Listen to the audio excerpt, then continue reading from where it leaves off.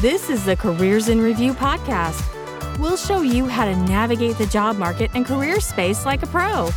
Starting now, here is your host, Ediana Rosen.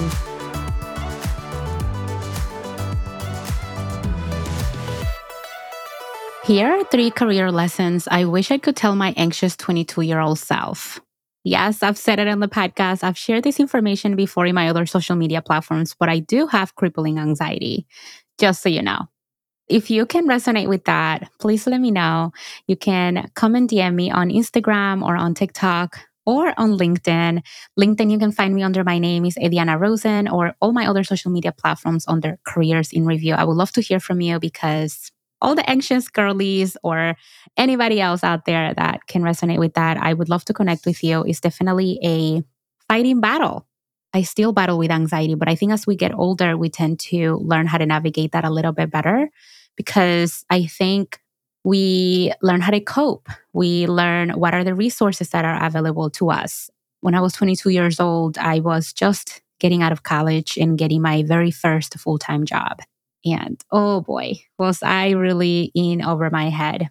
I had just been in the country for a few years, still learning English, still learning the process and everything in corporate America. And I was overthinking everything. And although I'm still overthinking every little thing that I do, every thought, every email, every post, every podcast that I record, I think that back then it was just such a headache to make any decision at all because I didn't think that I didn't have enough experience, that I wasn't good enough, that I was not valuable enough. And although I still have a lot of those imposter syndrome thoughts, they're definitely at a different level. So isn't it just easier to think that it would be so much better to live life backwards? Like if I just knew then what I know now, I feel like my 22-year-old life would have been so much simpler and so much more enjoyable. And the more I also think about it, how I wasted such precious time. And I try my best not to dwell on those things because there's really nothing I can do to change that. And I am trying my best to cope with the idea that it's best to concentrate on the things that you can control and the past is the past. But that's something that I keep telling myself. It's like you don't know that the good times are the good times until they're in the past. So since I can't tell my old 22-year-old self how to cope with these things because I had crippling anxiety, still do, I want to share with any other 22-year-old or any younger person that's out there and potentially even older than me that might not have learned these lessons yet because sometimes age is just a number, and depending on the experiences that you go through life in your career, you get to experience things at different stages in your life. The number one thing that I wish I could tell myself is that life outside the cubicle matters. Life outside the cubicle matters. Although I'm telling this to my 22-year-old self, that went on and on for years. And I think that's still creeping in a little bit because I am a almost recovering workaholic. Like I still have very, very bad tendencies of that. If it were up to me, I would work 24/7. Like I love working. I love being productive. I love doing things. I love being busy. And so this was toxic, especially before I had a family. I think because I had a lot more time in my hands and I didn't have other priorities or competing priorities. I just felt as though it was okay to spend all of my time, AKA free time, just working specifically for someone else, which is just like #heck no. But this is a hard pill to swallow, right? And essentially, I was forced to learn back in 2020. That's when I lost my job, essentially, that I no longer had the title to define who I was as a person. And that was really hard to understand. That was really hard to grasp. That was really hard to come to terms with. And although I was already a mom by 2020, I had compartmentalized like those aspects of my life. Like, of course, at this point, I'm a mom. At this point, I'm this professional who really just put a lot of emphasis on who I was because of my title and the accomplishments that I have made.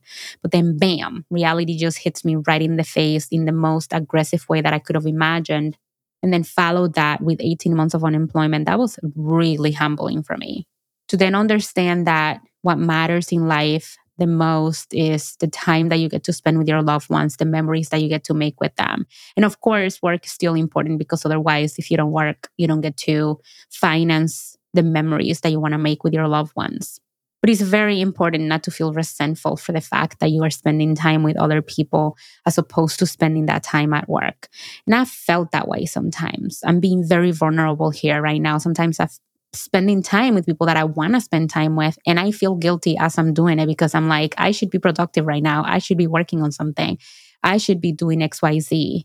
And that is just sad because my anxiety is just telling me I was given the opportunity to be in this country. My parents have sacrificed so much. I should be making something of myself. That is a mentality I was telling myself, specifically when I was around my early 20s.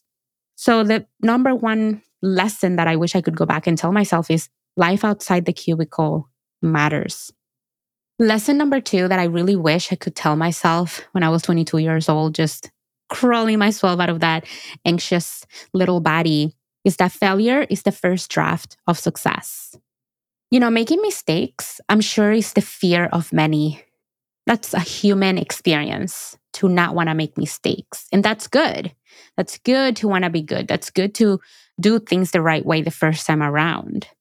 But in reality, it's okay to make mistakes because that's how we learn.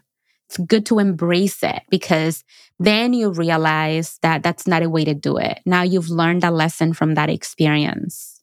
And to learn how to be okay with not your finest moments, to be okay with not the best version of yourself. But what's important is, what are you learning from that situation? How are you going to implement new actions so that doesn't happen again, especially if you harm somebody in the process, because that was not your intention, or at least I hope it was not. But my motto with this is fail often, fail fast, learn from it, and move on. And the reason I think why I've had such a hard time with this is because I think everybody's just so afraid of failure, right? But I'm very afraid of success as well.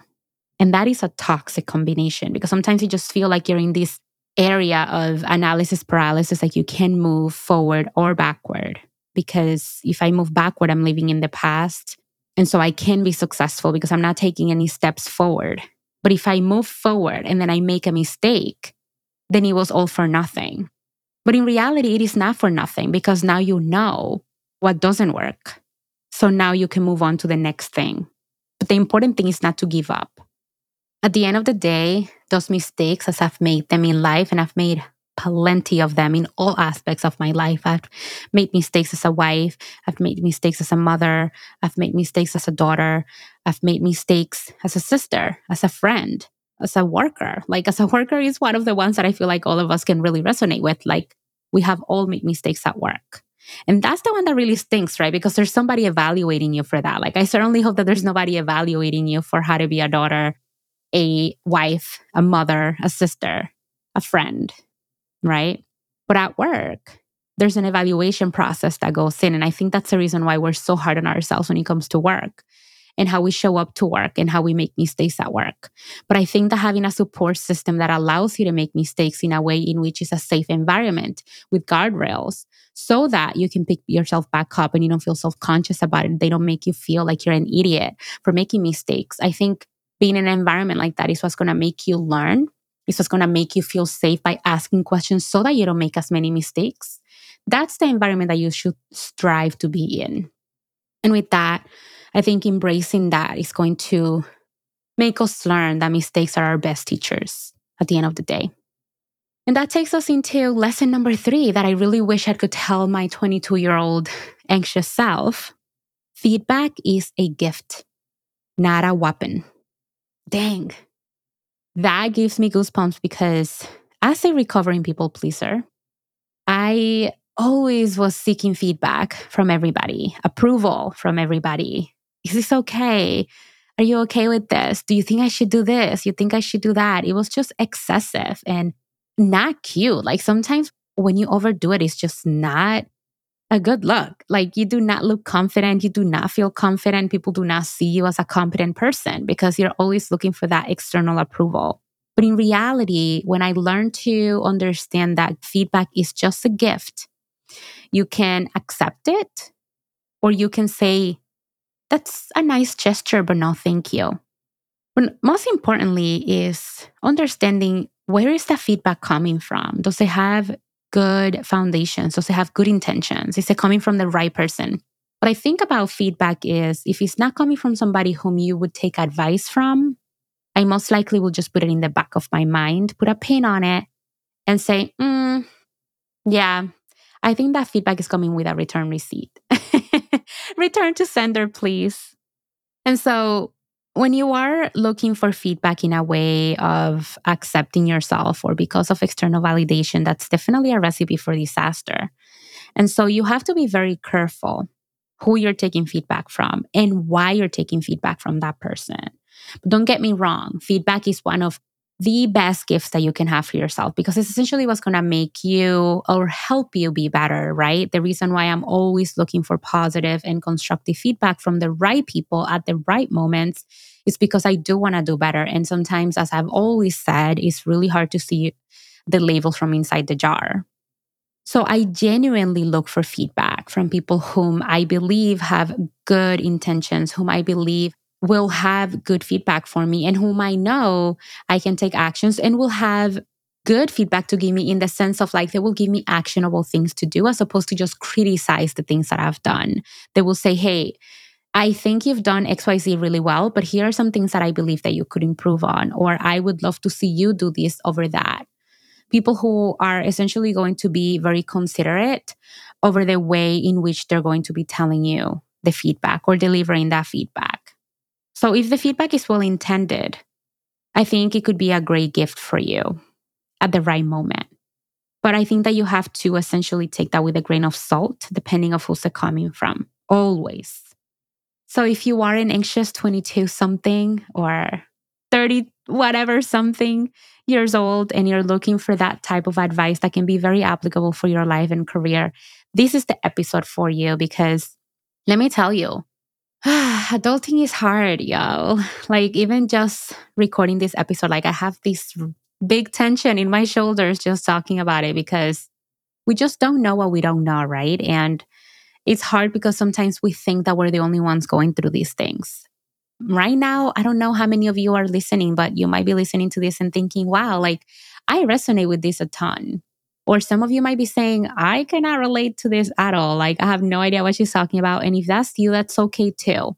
If you don't resonate, but there's something else that you think I could benefit from, let me know. I would love to connect with you. Please come over on social media, LinkedIn, TikTok, Instagram. I would love to chat with you. That's one of my favorite parts of being on social and just sharing all of my experiences with you.